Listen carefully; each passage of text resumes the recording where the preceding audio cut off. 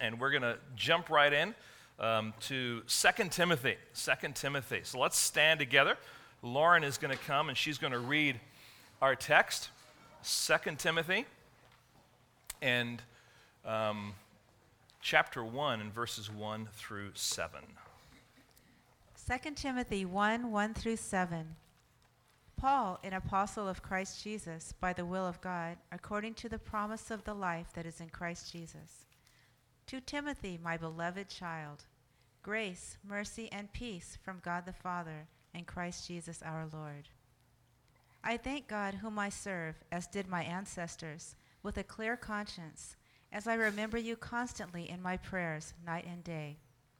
As I remember your tears, I long to see you, that I may be filled with joy. I am reminded of your mother Eunice, and now I am reminded of your sincere faith, a faith that dwelt first in your grandmother Lois and your mother Eunice, and now, I am sure, dwells in you as well. For this reason, I remind you to fan into flame the gift of God, which is in you through the laying on of my hands.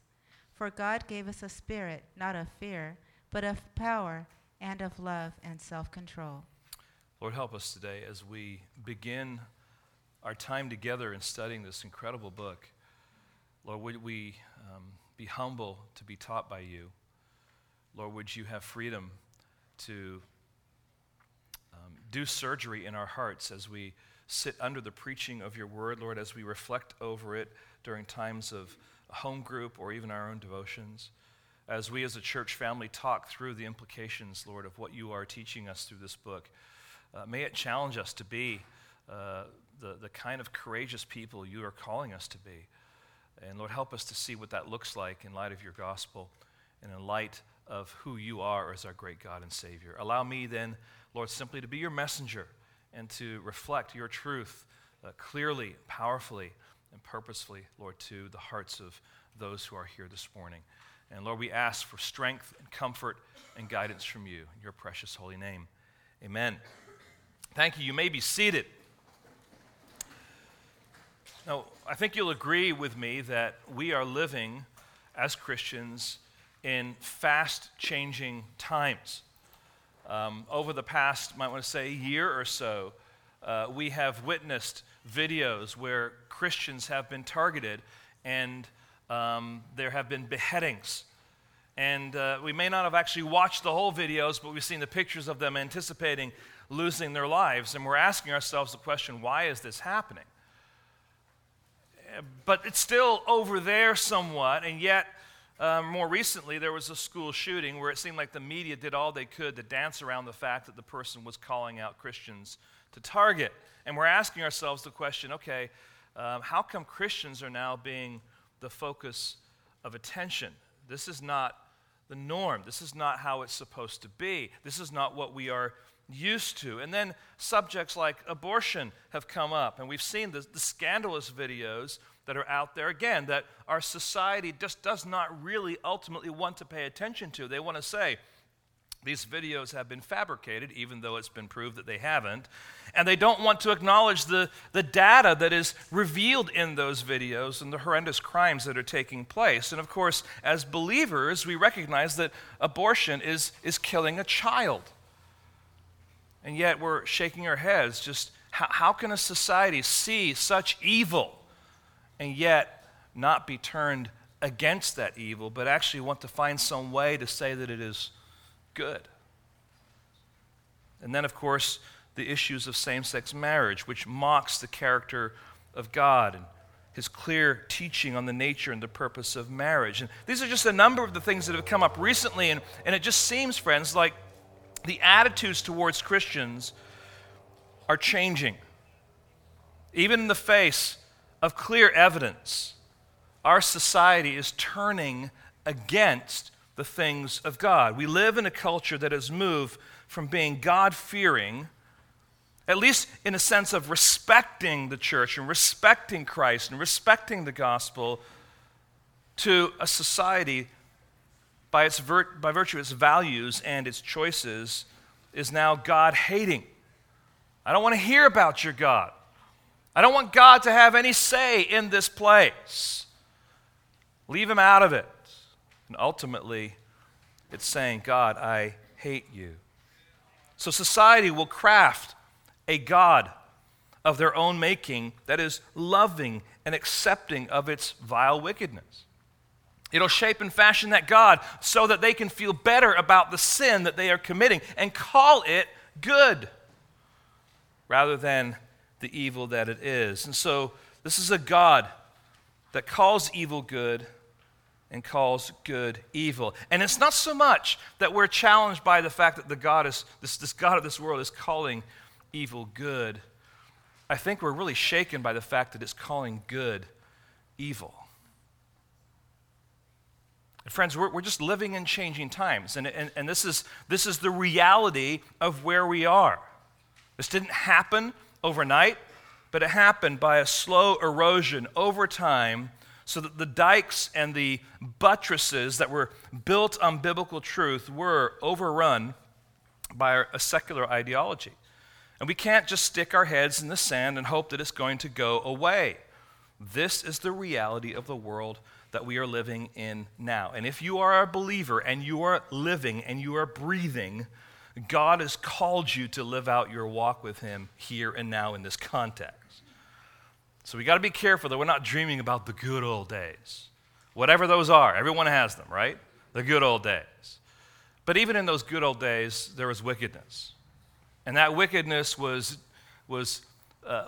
on display in different ways, and it was maybe behind closed doors, but it was still going on.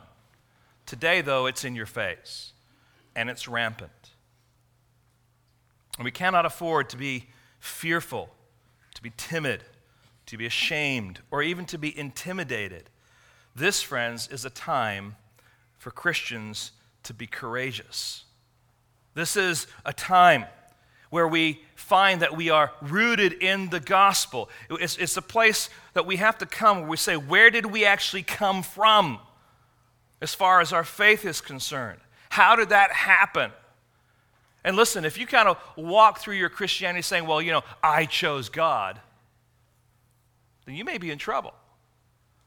But when you're walking in a society, when you're recognizing, listen, there was nothing in me that was worth anything, and God, in his providence, came and snatched me to himself. I am his child because of his work on my life and in my life, then that fuels me to be courageous now.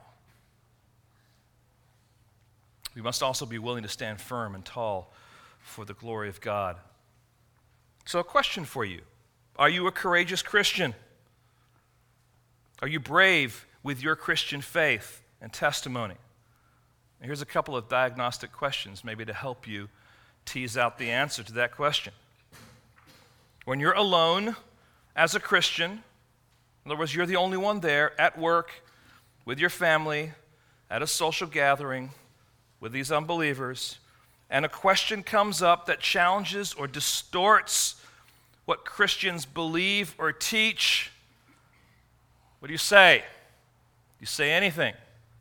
Do you speak up? Do you contradict what is being said? You find yourself wrestling inside with whether or not to respond to those statements. Are you willing to say, hey, listen, I'm a Christian and I don't believe what you're saying? Or I'm a Christian and I do believe that. Or I'm a Christian and I realize that you might think that Christians believe that, but they don't. But let me show you what Christians actually do believe. I'm not saying you have to be contentious, but you can be clear. And you can stand for what is truly what the Scriptures are all about. Christians are just a bunch of haters. Their God is just a God who just wants you to have a bad day all the time. Really? Let me draw you in and show you what Christianity is really all about, because your perspective is completely distorted. Are we willing to say that in that kind of a context? Let's change the scenario. And I think this is even more difficult.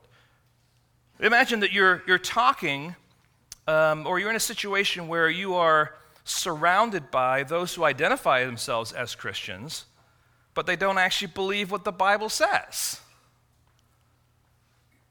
Maybe they're talking about the sexual ethics that have been kind of part of the cultural discussion in more recent months.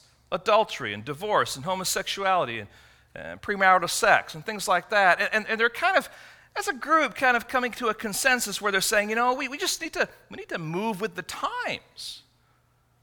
And you're like, what in the world am I hearing from these people who profess to be believers, who don't believe what the Bible actually says?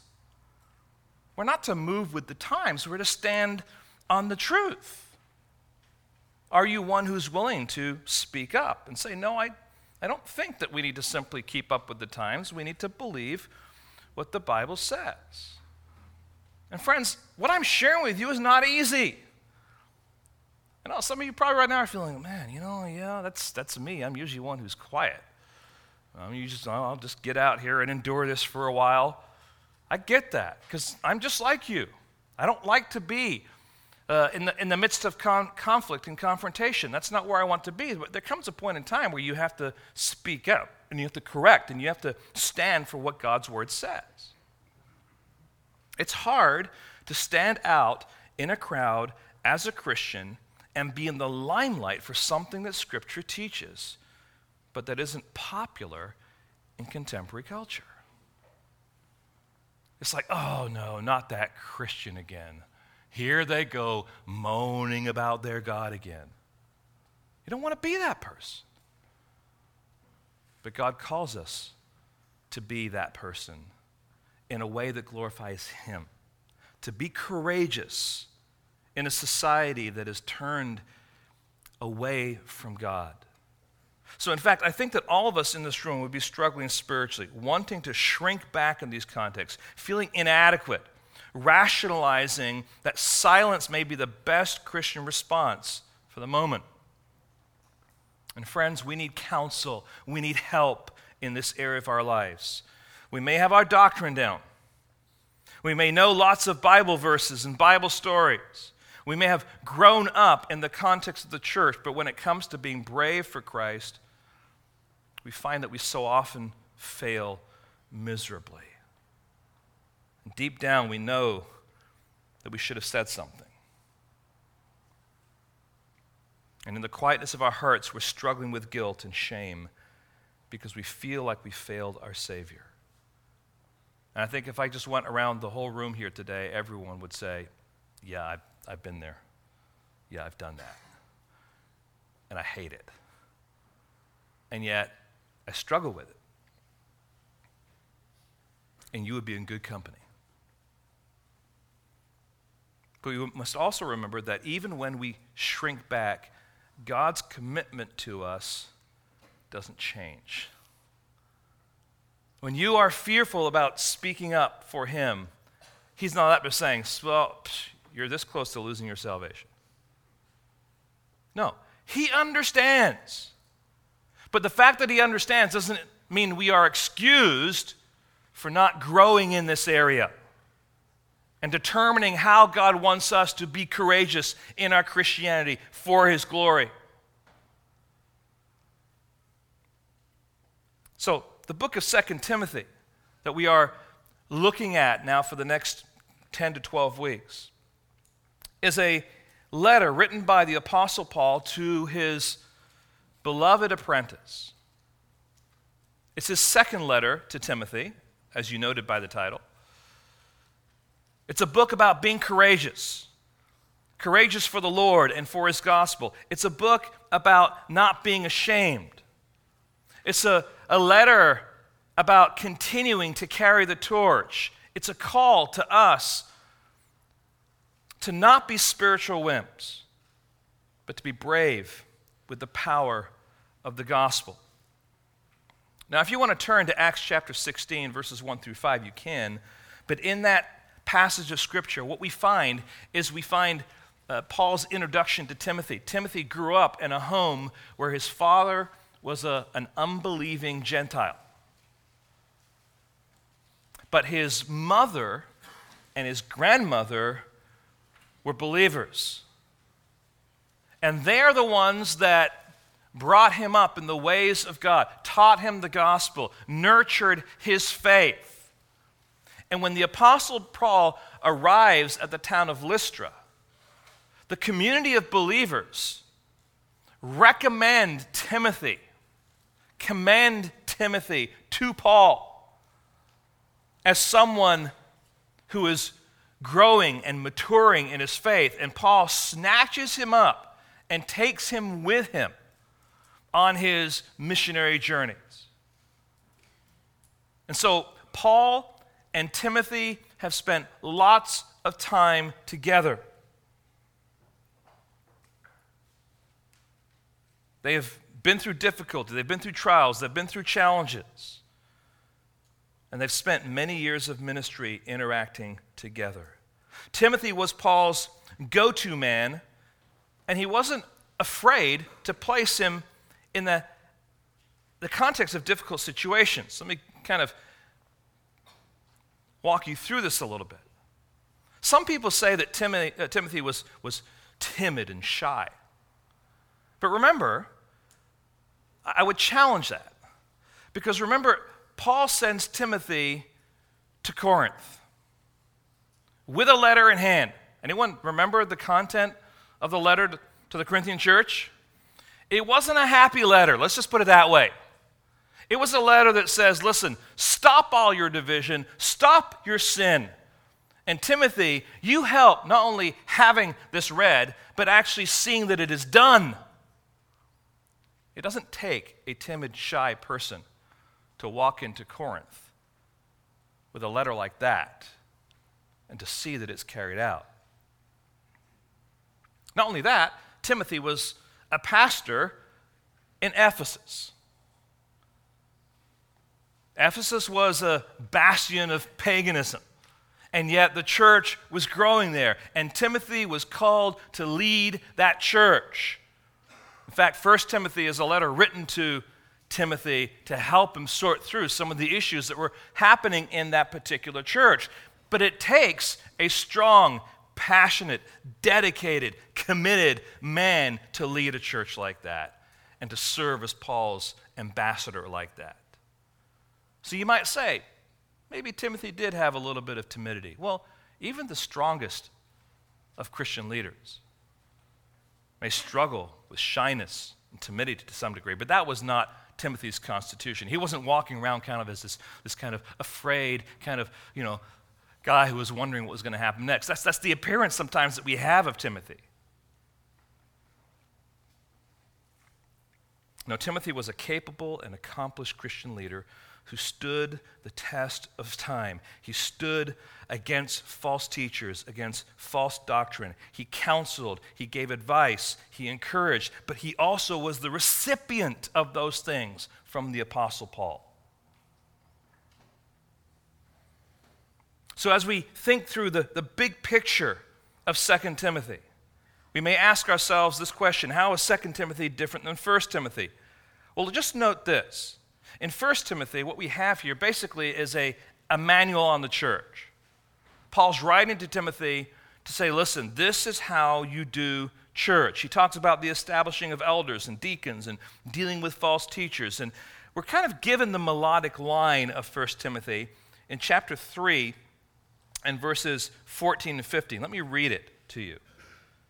It says, I hope to come to you soon, but I'm writing these things to you so that if I delay, you may know how one ought to behave in the household of God, which is the church of the living God, a pillar and buttress of the truth. So Paul specifically says, this is why I'm writing this to you. That's 1 Timothy. But when we come to 2 Timothy, it's a completely different letter. This is the last known letter that we have that Paul wrote before his death. Might want to say this is Paul's last will and testament. He has an opportunity to write to Timothy, and he is pouring out his heart as a pastor, as a mentor, as a guide, as an apostle to his apprentice, Timothy. This is a more personal letter. Yes, it's written to Timothy, but it is also written to the church. Look at the end of 2 Timothy, chapter 4 and verse 22. Now, what we don't see in the English language is the nuance of the Greek. And what you have here at the end, it says, the Lord be with you. That you there is singular. Or the Lord be with your spirit. That's singular. And then it says, grace be with you, and that you there is plural. When Paul writes his letters, in the particular, he's writing this letter to Timothy, but he understands in writing this letter to Timothy that this letter is also going to be read to the church. So as we sit back and as we listen to the instructions here given to Timothy, it's not just, oh, well, that's nice, we'll hear about Paul says, to Timothy. This is also written for our benefit. And there are principles and truths that we will grow, we will have for us to help us grow in our walk with God so that we can be courageous. But Paul is now in jail.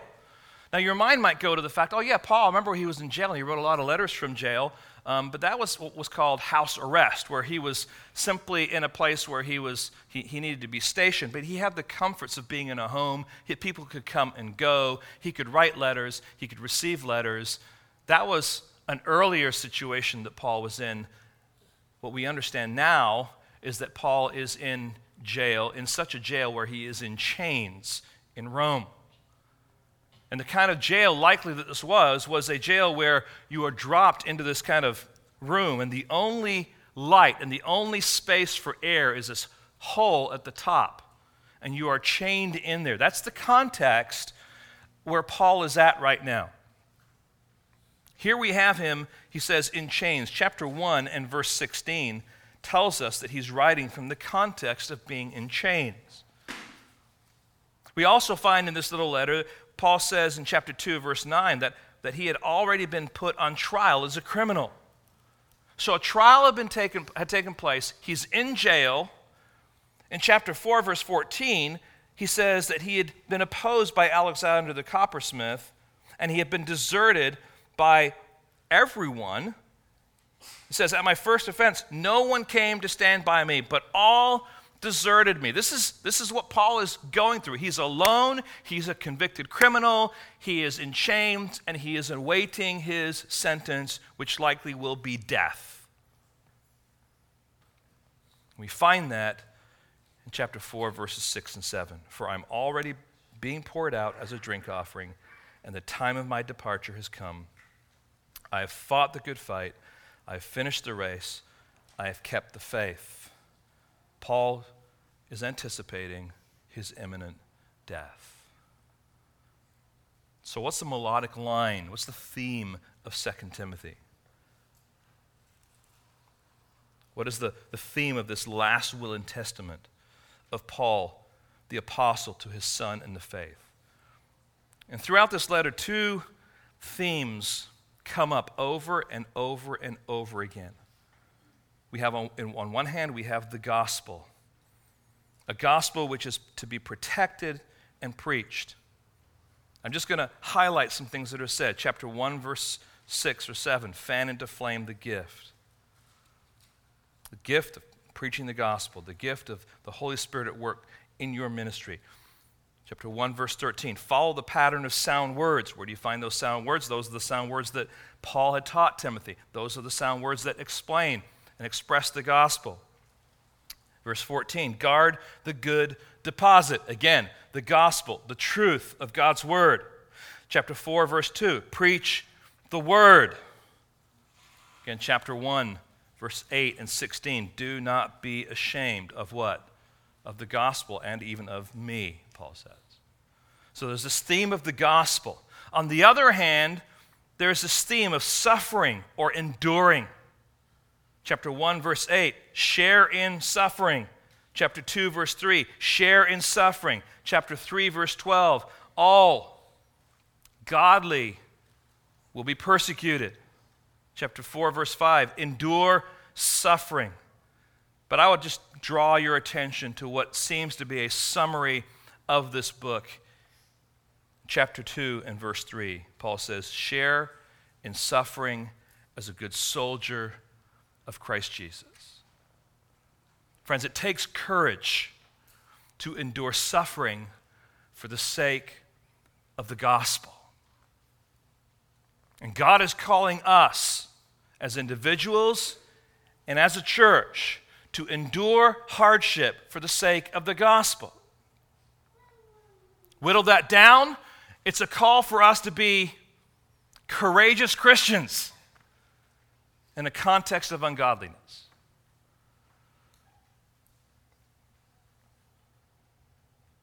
So that brings us to our text this morning.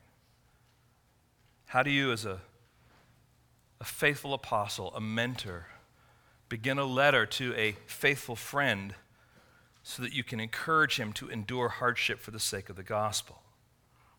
I think the answer to that question is you take him to his roots and you build from there. And so what we have in our text this morning is this: 3 foundations that will fuel our gospel endurance. 3 beginning places that will nurture us and move us to help us begin this idea of what it means to be courageous in this context that God has called us to live. You can summarize them. These are not the headings that go in your handout, but you can summarize it as the foundation as being friendship, faith, and giftedness.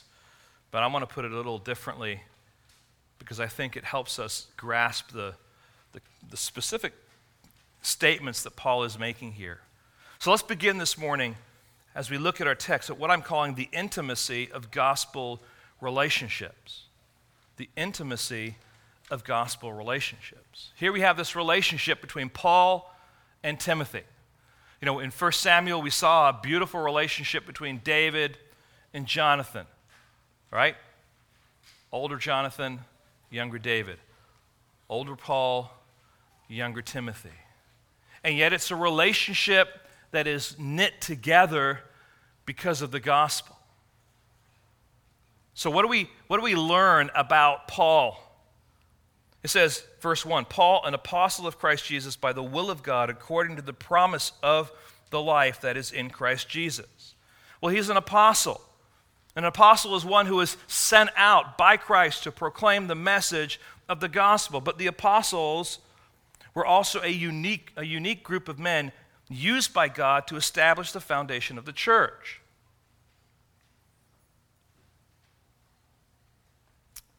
Now, this might seem to be a rather formal statement for an intimate personal letter to Timothy. But remember, this wasn't just written to Timothy, it was written to the churches. So the churches needed to hear Paul say once again, I'm an apostle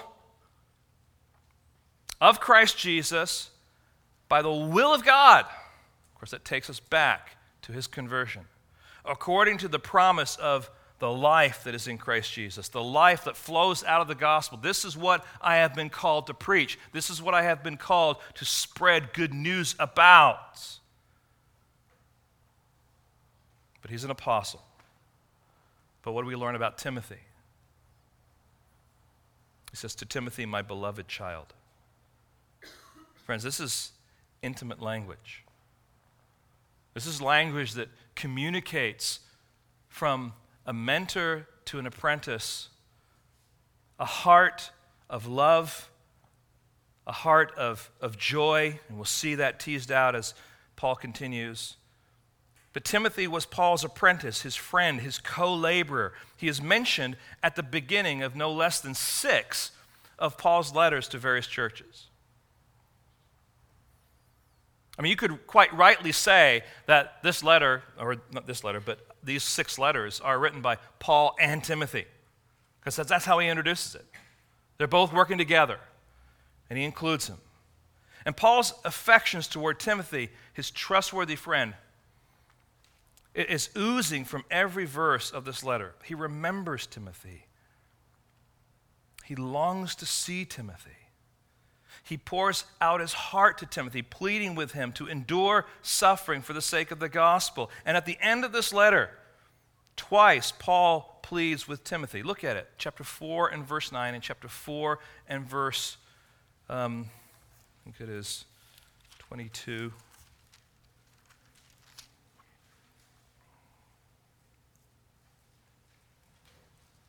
No, 21. Look at verse 9. Do your best to come to me soon. And then again at verse 21. Do your best to come to me before winter. Timothy, I long to see you. I miss you. I need to see you. Come. Now you might be thinking, here's Paul in prison, and Timothy is pastoring the church at Ephesus. Yeah, just drop everything at Ephesus and come to see me. Now, friends, this is a beautiful picture of gospel relationship going on here. This relationship was forged over time. And Paul is writing this letter in a way that Richard Baxter says that a preacher should preach. Richard Baxter says this: the preacher should preach from his heart as a dying man to dying men. And Paul is writing this letter as a dying man to dying men. Another dying man in particular, Timothy. So this is a personal and a passionate letter from Paul the master to Timothy the faithful apprentice. And friends, this is an example and a picture of what God is calling us as His church to be like. Out of necessity for the gospel, we should be about investing ourselves in the lives of others who are also pursuing Christ. God calls some of us to be like Paul, guiding, encouraging, teaching, and strengthening others for gospel ministry. And God calls us also to be Timothys, people willing to be taught and trained for gospel ministry. But the reality is that we will take on both roles, leading and guiding like Paul, and being led and guided like Timothy. That is why Paul is talking about, it's what he's saying in chapter 2 and verse 2. He says, and when you have heard from me in the presence of many witnesses, entrust to faithful men who will be able to teach others also. There's 4 steps in that progression. Paul to Timothy to other men, and those other men to other men. They're all taking on this role. They're all taking on this responsibility as being receivers who are being equipped and those who are leaders who are equipping. And so when we're talking here about a gospel ministry, I'm talking about the kind of ministry, first of all, that takes place in the heart. We want everyone at Gateway Bible Church to be growing in their personal pursuit of holiness. That is gospel ministry. That is developing character. That is developing people to be more mature in Christ. But it's also a ministry that takes place in the home. As parents, you are called to nurture your children, to bring them up in the ways of God. It's the same thing. You're taking on the role of Paul, investing in Timothys. And as those Timothys grow up, what do you want them to do? To turn around when they have children, to invest in their Timothys and to take on the mantle of Paul. Let's not forget that the home is a place of ministry that God has called us all to in our families. But it's also a ministry through the organized church, and that means thinking through the development and growth of your ministry that will help the church be what God has called it to be. God has given each of us gifts, and it's the exercise of those gifts in the context of the church that allows that church to grow and to mature. So here Paul and Timothy are for us a picture of an intimate gospel relationship. And so Paul now encourages Timothy by beginning his words and pleading with him to endure hardship for the sake of the gospel on the firm foundation of even this greeting. He begins with this greeting, and I'm sure as Timothy's reading this greeting, his eyes are filling up with tears because he knows the heart of his master, his mentor, his friend. Grace, and mercy, and peace from God the Father and Christ Jesus our Lord. Now, friends, don't pass over this greeting too quickly. I know it's just part of the beginnings of many letters that are written in the Bible. But what we have here are 3 encouragements that both we and Timothy need. First of all, we need grace. Grace for those who are undeserving. And oftentimes when we think about grace, you can divide it into two different categories. There's common grace. And common grace is God's kindness to everyone, whether they're a believer or not. How many of you enjoyed the clouds that settled on our land yesterday? You know, my son had a soccer game, and they're like, it's going to be wet out there. And I'm thinking, it's Fleet Week. It's like, oh, look, there goes a blue angel, although I didn't see it. But it was thick, and it was refreshing, and there was a little drizzle. And in England, we call that a good day to play golf. But it was nice. But that's God's common grace. He gives water to South Carolina. He doesn't give it to California. But he gives California other things. He doesn't just stop over the Christian's home and pour out water and say, oh, well, this one's an unbeliever. No, they can't have any water. He doesn't do that. It's common grace. And a lot of people don't realize that a lot of what they are experiencing is the blessing of God, that they have no clue. But then there's what I'll call it this way, I'll call it amazing grace. Amazing grace is God's special grace that draws men out of their sin and saves them from eternal wrath. That's why we sing John Newton's song, Amazing Grace. Here's one of the stanzas. Through many dangerous toils and snares I have already come. 'Tis grace has brought me safe thus far, and grace will lead me home. That's a unique grace that God breathes out on his children. There's mercy for those who are helpless. You ever feel that way? You ever feel like, God, I don't know what to do. I need your mercy.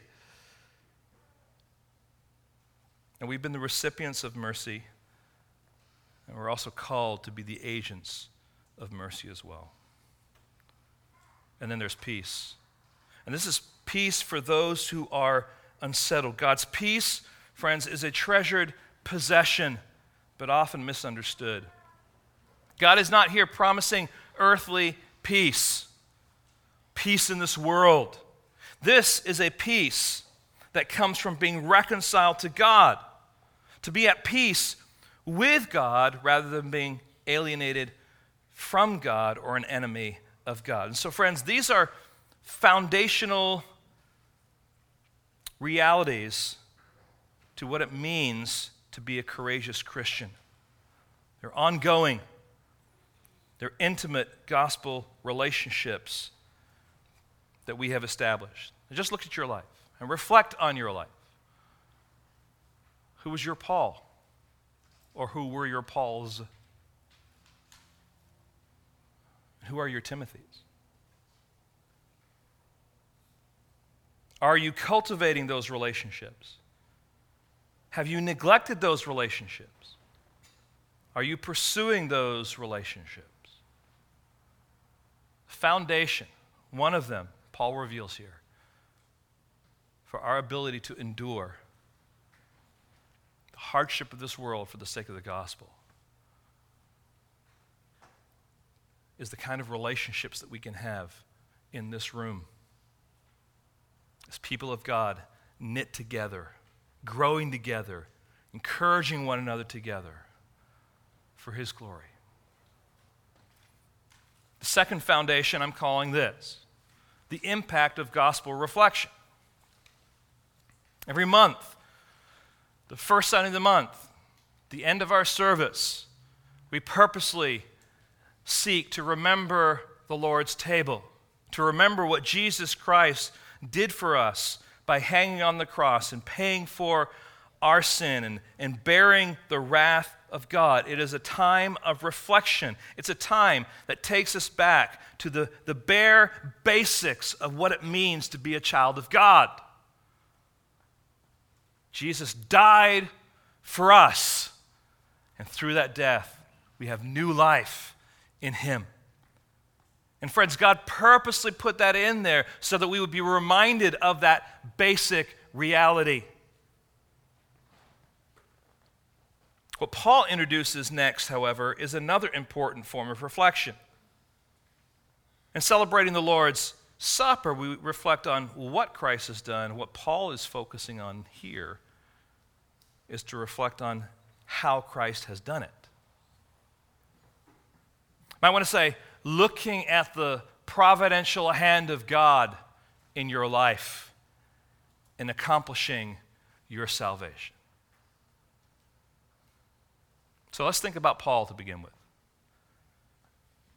I thank God whom I serve as did my ancestors with a clear conscience as I remember you constantly in my prayers night and day. Now please get this. For Paul, following Christ was the natural, logical fulfillment of his ancestral roots. Jesus is the Messiah the Old Testament points to. He is living out the faith of his ancestors. He's living out the faith of his forefathers. And Paul was once a zealous Pharisee, rooting out Christians and persecuting them out without remorse. And yet, on the road to Damascus, he met God and became a changed man. He was radically saved and called by God to lead Christ's church. But for Paul, his Christianity was not something that was tacked on to his Judaism. His Christianity was the natural result of what his ancestors believed. Christ is the fulfillment of the Old Testament. So now at the end, he reflects on his relationship with Timothy, and he sees that in light of his legacy flowing out of Judaism and into Christ, that it is marked by three things. First of all, a clear conscience. A clear conscience. For Paul, having a clear conscience was vital in fighting the good fight. This is how he says it in his first letter to Timothy. This is 1 Timothy 1:18 and following. This charge I entrust to you, Timothy, my child, in accordance with the prophecies previously made about you, that by them you may wage the good warfare, holding faith and a good conscience. And by rejecting this, some have made shipwreck their faith, among whom are Hymenaeus and Alexander, whom I have handed over to Satan, that they may learn not to blaspheme. What is Paul saying there? Paul can say that at the end of his life, having faced shipwreck and preaching in various places, confronted by opposition and beaten, and as well as celebrating God with God's flock, he says, my conscience is absolutely clear. Now, by no means is Paul saying that he was perfect. But the impression that we get from his writings is that when he sins, he is confronting himself with the realities of the gospel, and he's trusting in the forgiveness that God grants, so that he is now reconciled in his relationship once again. And he's going through this process daily of maintaining a clear conscience. And friends, there's something to be said about having a clear conscience. But there's something to be said about knowing how you can have a clear conscience and making sure that you're processing through that so that your conscience truly can be clear. That passage I just read tells us that those who ignore God's truth make shipwreck of their faith. They violate their consciences. Paul's legacy was also marked by perpetual prayer for Timothy in particular. He says, I pray for Timothy constantly, night and day. I don't get the picture of Paul just on his knees 24 hours 7, he's just there the whole time. All he's doing is praying for Timothy. No, this is an attitude of prayer. This is throughout the day as I'm thinking about the world that I'm living in. I'm reminded in particular of some special people or special needs, and I'm constantly going before God. It's an attitude of prayer. This is what intimate friends do for one another. They remember one another and pray for one another. But it's also marked then by thankfulness. And as Paul reflects on his heritage and the legacy of his gospel and that ministry that he had with Timothy, he is truly thankful. When was the last time you told your Paul or your Timothy that you are thankful for God's work in bringing the both of you together for gospel growth? When was the last time you humbled yourself and joyfully proclaimed your thankfulness to that person. As your mind reflects on those individuals, ask yourself, have I taken the time to communicate to them the depth of my appreciation for their impact on my life? Sometimes it's good just to write a quick note. You don't have to say much, but you can say thank you. And you could recognize the influence and impact that that person has had on your life. I came across this reflection from John Stott. John Stott was a pastor in England not too long ago before he went home to be with the Lord. He says this, I thank God for the man who led me to Christ and for the extraordinary devotion with which he nurtured me. In the early years of my Christian life, he wrote to me every week for I think 7 years. He also prayed for me every day, and I believe still does. I can only begin to guess what I owe unto God for such a faithful friend and pastor. So what kind of relationship do you have that is moving you in your growth toward Christ-likeness? That is asking you hard questions, that's challenging you in your walk with God, that's motivating you to take steps of faith or to not be fearful. God brings people into our lives to be a help and to be a resource. And here's Paul with his legacy. This is where he came from. And now we look at Timothy and his legacy. And Paul kind of picks up this idea of remembering. He says, I remember your tears. You can see the depth of Paul's affection for Timothy in these verses. He says, as I remember your tears, I long to see you that I may be filled with joy. We're not sure exactly about when Paul saw those tears specifically. It could be Acts 20:38, where it seems like all the elders, when Paul was leaving, were weeping. It's kind of a mushy group of weeping men at that moment. But there's something beautiful about that.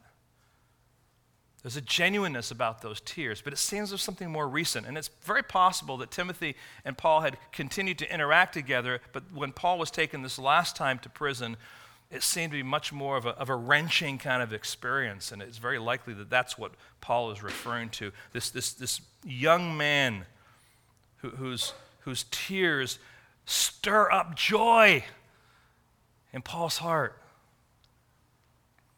Not because of the tears, but because the tears communicated a depth of intimacy, a depth of relationship, a depth of being co-laborers together for the gospel. I don't like to say goodbye to those who've been part of our church. We've had to say goodbye to some people, and it's not easy. We rest in the sovereignty of God and His purposes and His providence over their lives, and yet the wrenching of that can be hard at times. I think when Paul is remembering his tears, he's thinking to himself, it was worth it. God has been good. I am fulfilled to have a relationship with Timothy like this. And he's filled with joy. But that then leads him to reflect on Timothy some more. And he says, it's not just I remember your tears, I also remember your faith. Look at verse 5. I'm reminded of your sincere faith, a faith that dwelt first in your grandmother Lois and your mother Eunice, and now, I'm sure, dwells in you as well. So as Timothy grew up in Lystra, he had a father who was an unbelieving Gentile, but it was the faith of his mother and his grandmother that was passed down to him. That was the means of his conversion. Their faith was the real deal. It was the genuine article. It was also now, as Paul reflects, Timothy's faith. So Timothy might be young.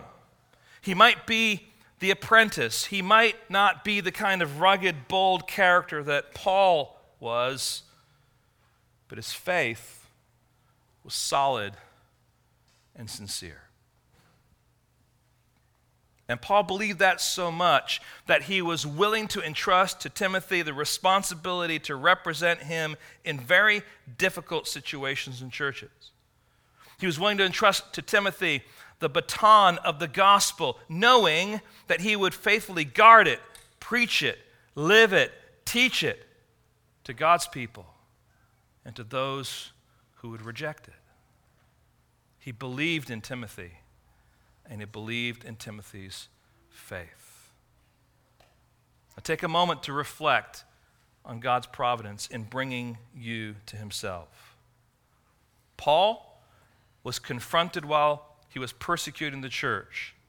And he came to realize the gospel was the natural and logical outflow of his Judaism. Timothy was influenced and guided by his mother and his grandmother. I, Rod Phillips, came to Christ out of rebellion against my parents and the church, and God used the sport of soccer as a means of drawing me to a place where I was under a coach that at every practice shared the gospel. And through that, I was drawn into the family of God. My point here is this. We all have a different legacy. We have all come to be a part of the family of God in different ways. Because God changes people from the most radical circumstance, and even in the place where it seems like everything is in place. I was part of a Christian home, and we had Bible studies in our home, but while those Bible studies are going on, I'm upstairs with my friend mocking everything that's going on downstairs. And yet God took me and drew me to himself and just penetrated my heart with his gospel. That's what happened to me, and I'm sure if we went around this room, there'd be different stories of God's miraculous intervention in rebellious lives and drawing them to himself. And we might hear also of children who had grown up in Christian homes. It was just like, I just always remember loving Jesus Christ because my parents faithfully shared the gospel week in and week out.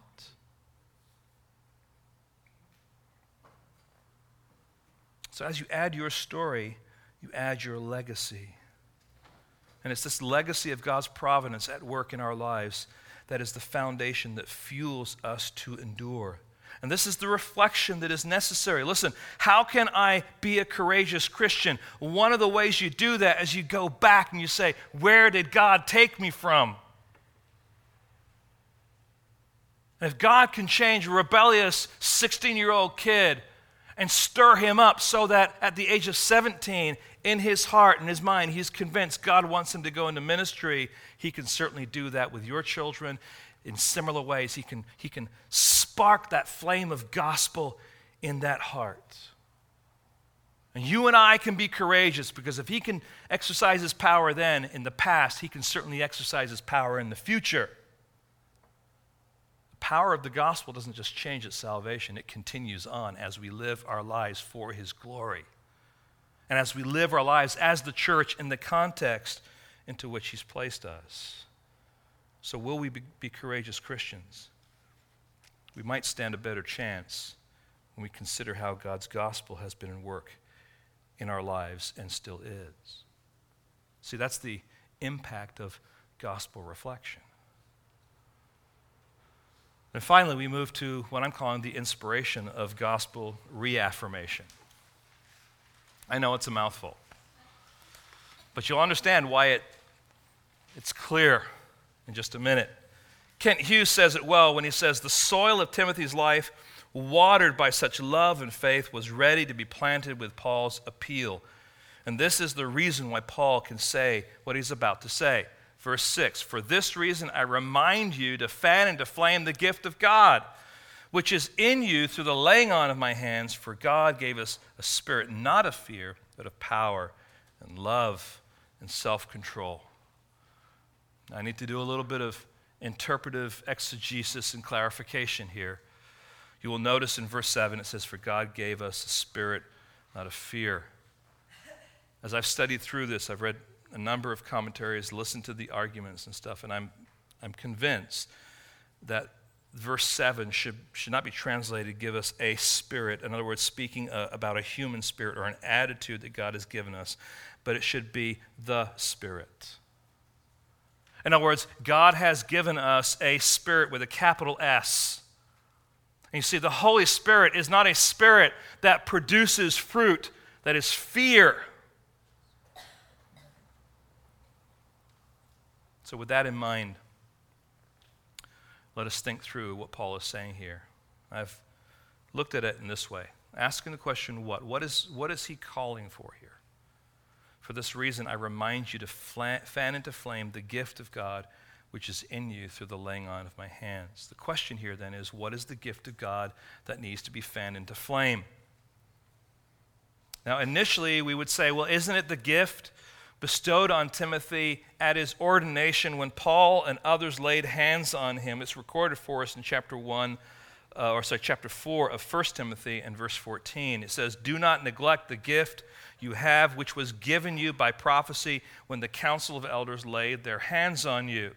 This is the gift of pastor-teacher. This is what I do most Sundays as I'm preaching, as I'm teaching. And this gift was something that had been recognized in Timothy and by virtue of his ordination had been publicly affirmed and sealed by the laying on of hands of the elders.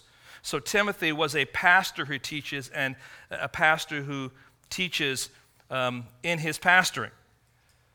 The answer to the question is yes, but that's not all. In other words, this is the gift that's being talked about, but this is not the total package of the picture of what needs to be fanned into flame. Is the presence and power of the Holy Spirit in Timothy's life the answer? And the answer is, in my consideration, yes. At the moment of salvation, the Holy Spirit took up residence in Timothy and began his ministry in his heart. And his ministry included things like this: conviction of sin, insight into the Word, guidance in the truth, boldness for the gospel, power for ministry. We could go on. It also included specific gifts, and in particular, in Timothy's situation, the gift of pastor-teacher. So we could say it this way. Generally, the gift that's being talked about here is the gift of the Holy Spirit that is in you. Specifically, it is the gift unique to Timothy that is given for ministry. So Paul is urging Timothy to take a closer look at the resources God has given him. That's why I brought your attention to this book. We can focus on maybe a gift that God has given us, but we also need to focus on the Holy Spirit, who is the one who gave us the gift and gives us multiple gifts that need to be nurtured, need to be fanned into flame. Now, I enjoy fire. I enjoy sitting around a fire. I find it to be a place where I can think and where others can come. And there's a tendency to open her up around a fire, isn't there? You share things maybe you wouldn't normally share. There's something about a fire that just kind of draws it out of you. But every once in a while the fire is going, even when things are going well, I have to get up and stoke the fire. Got to give it a poke. Got to move things around. Maybe throw some more kindling in there so that the flame on that log will continue to burn. So I guess what I want to emphasize here, this is not saying that Paul had lapsed, or I should say that Timothy had lapsed in any way in his gift. This is Paul saying, fan into flame this gift. It's simply Paul's way of saying, Timothy, keep the fire of the Holy Spirit and his gifts hot. Keep it hot. As you seek to live out your ministry in this context, keep fanning the flame. Keep stoking the fire. Don't neglect the Holy Spirit and his gifts. Cultivate them, nurture them, use them. And take a moment to ask yourself a couple of questions. How well do I comprehend the ministry of the Holy Spirit in my life? Can I identify ways that he is at work motivating me to grow in my walk to becoming more like Jesus Christ? Secondly, do I have an understanding of any unique gifting that he has given me?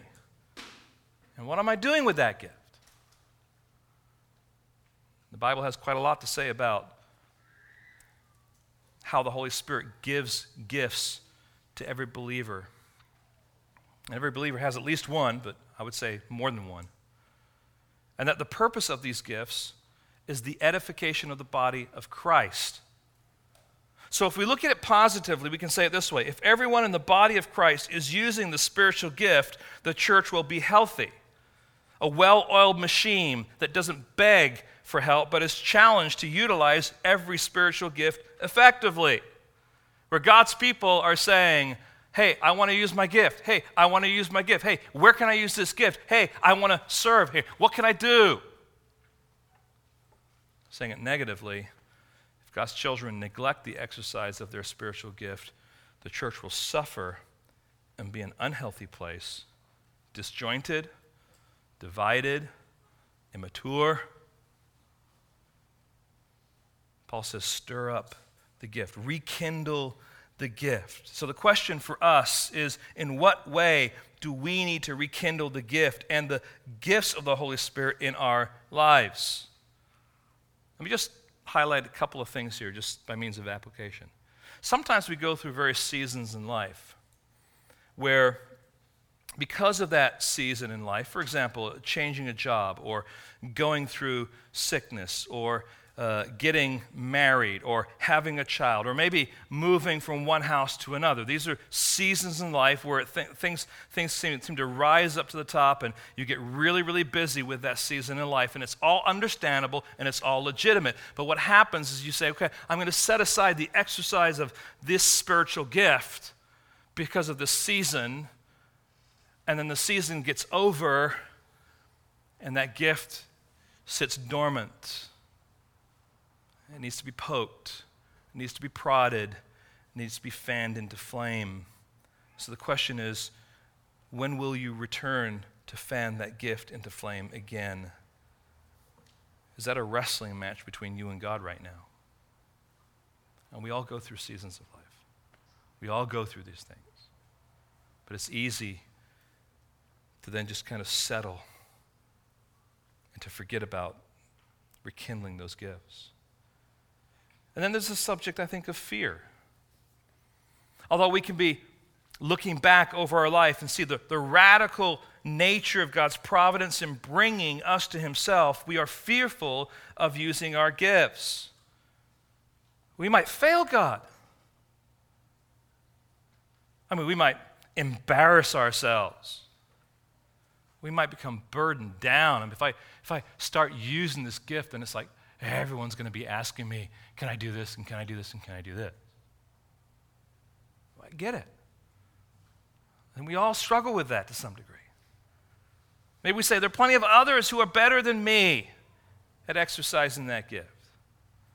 Friends, be careful, because in there is the whisper of the enemy who is seeking to undermine the church. Paul tells Timothy, and he's telling us to fan into flame the gift. It is foundational to enduring for the sake of the gospel. That's the what. Now we move to the how. The how. How do we fan into flame the gift? Well, for God has given us a spirit with a capital S, not of fear, but of power, and love, and self-control. These are the qualities that the Holy Spirit gives to the human spirit of the believer. The Holy Spirit doesn't bear that fruit of fear. No, God has given each believer a spirit of power. A spirit of power so that you will be brave and courageous to stand for Christ. Power is necessary for the preaching of the gospel, especially in the face of immense opposition. Power is needed as the believer in their pursuit of holiness in the face of immense ungodliness. But God has given us the Spirit that bears fruit in power. Secondly, he's given us a spirit of love so that you and I will serve others even when it's costly, even when it's unexpected, even when people say, why are you doing that? Look at what place you're putting yourself. That's foolishness. But it's love. And it flows out of the ministry of the Holy Spirit in your life. And it's also a spirit of self-control. So that you will always be reverent, level-headed, not panicked at all. And you say, well, that's just my constitution. Well, it may be your constitution, but the Holy Spirit bears fruit in the life of a believer in such a way that you can exercise self-control when others are just running rampant and wild and confused and panicked. And in that moment, because God is your Savior and the Holy Spirit is living in you, you're able to wrap your hands around what you're facing by virtue of focusing on what God says in His Word and getting a perspective of God's presence and purpose right now to say, okay, this is difficult. What I'm facing is hard. But if God can save a radical, rebellious kid like me, He can certainly carry me through this ordeal. Now, what does He want me to do? He wants me to think about His truth. He wants me to listen to His counsel. He wants to be obedient to what He has to say. He wants me to seek to glorify Him with whatever it is before me. We've seen Paul reveal for us 3 foundations that will fuel us to endure hardship for the sake of the gospel. Gospel relationships, for which we're thankful and bring joy. Gospel reflections, the legacy of God's providence in our lives. Gospel reaffirmation, they're the fanning into flame, the Holy Spirit and His gifts in our lives. Paul has a lot more to say to Timothy, but how he begins his last will and testament should cause us to reflect ourselves. So this morning, as we bring our thoughts to a close, there's really 2 things I want to say about this, just to kind of push it a little bit further and just to cause you to think. Friends, there is a need for personal cultivation. There's a need for us to look personally, first of all, at our own discipleship. Paul, with Timothy, took time to grow him and to nurture him. Even after his mom and his grandmother invested in him, he was still not done growing. And so there is this discipleship, we can say, is necessary for us. There's this discovering of gifts.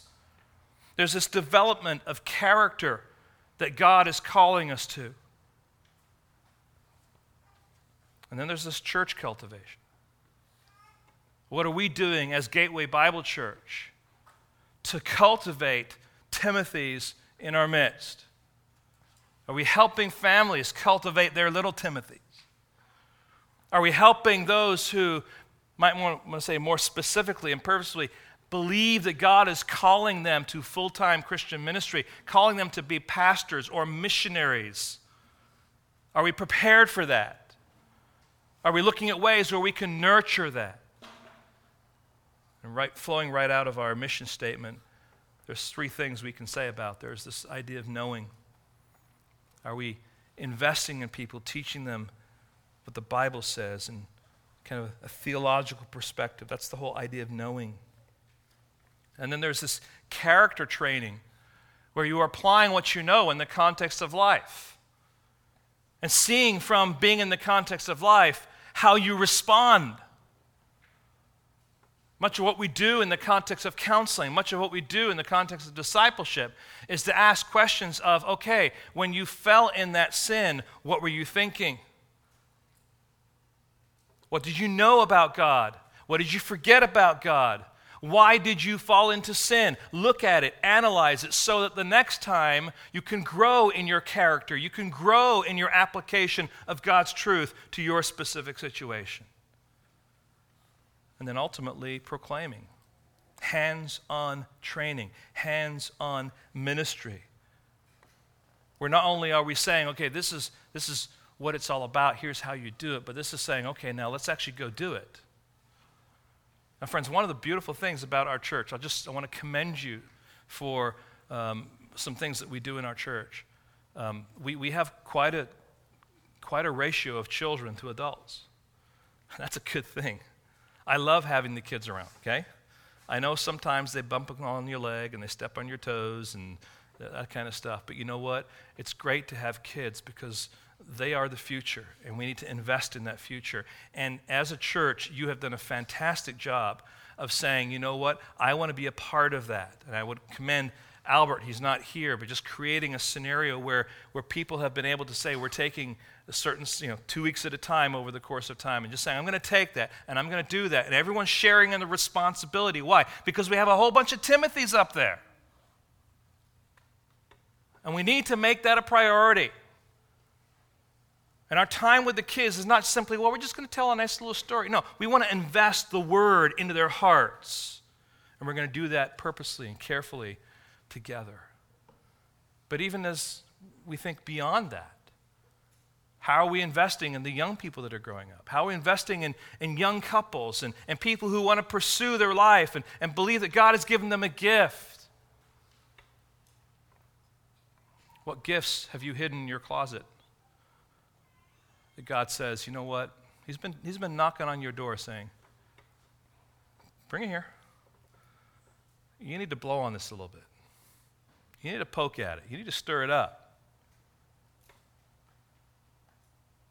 God gives us those spiritual gifts, not to be held and stored, but to be used. You might say, well, I just feel uncomfortable with it. Well, let's help you get comfortable. And let's have an environment where it's okay to make a mistake. Now, let's just use the example of our worship team. Do you know that we do not pay anyone to lead worship? That we want to use the gifts that God has given us in His church as the means by which we are going to be led in music and song to bring praise to Him. Now, it's not necessarily a personal conviction, but I think it's a principle that we're trying to live out here, and that is we want God's people to be using their gifts. And it's not going to be perfect.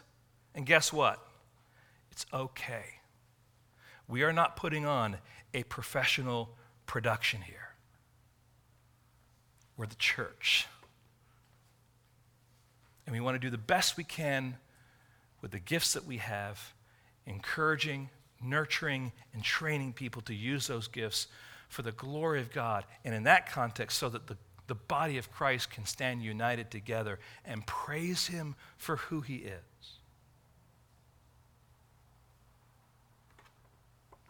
And someone makes a mistake, and we're like, okay, what did you learn? How can you grow? How can we develop? And by the way, who are you teaching? Well, I haven't even arrived yet. Okay, well, take someone who hasn't arrived more than you and help them to grow. See, sometimes we have to think through this. What are we doing as far as investing ourselves in those who are around us to train and to nurture? And this is what I was saying last week when I was reflecting on the fact that I wasn't here for our anniversary. Praise God that this church doesn't depend on one person, that we are a group of followers of Christ gathered together, using our gifts to be His church for His glory. That's healthy, friends. Let's rekindle. Let's keep poking. Let's stir one another up to exercise those gifts for His glory. Let us encourage one another to be courageous, to endure hardship for the sake of the gospel. Lord, again, we come to You asking for Your help. We cannot do this on our own. We can't just be rah-rah cheerleaders to motivate one another to pursue You. But Lord, would you allow us to see how the gospel fuels each of us so that we can begin thinking about what it means to be courageous in an ungodly context, to endure hardship for the sake of Your gospel. Lord, we need Your help. Give us wisdom. Give us strength, Lord. May we be motivated by Your gospel, Lord, to poke and to stir up and to fan into flame what You put in us. To do it, Lord, for Your glory, we ask in Your precious holy name. Amen.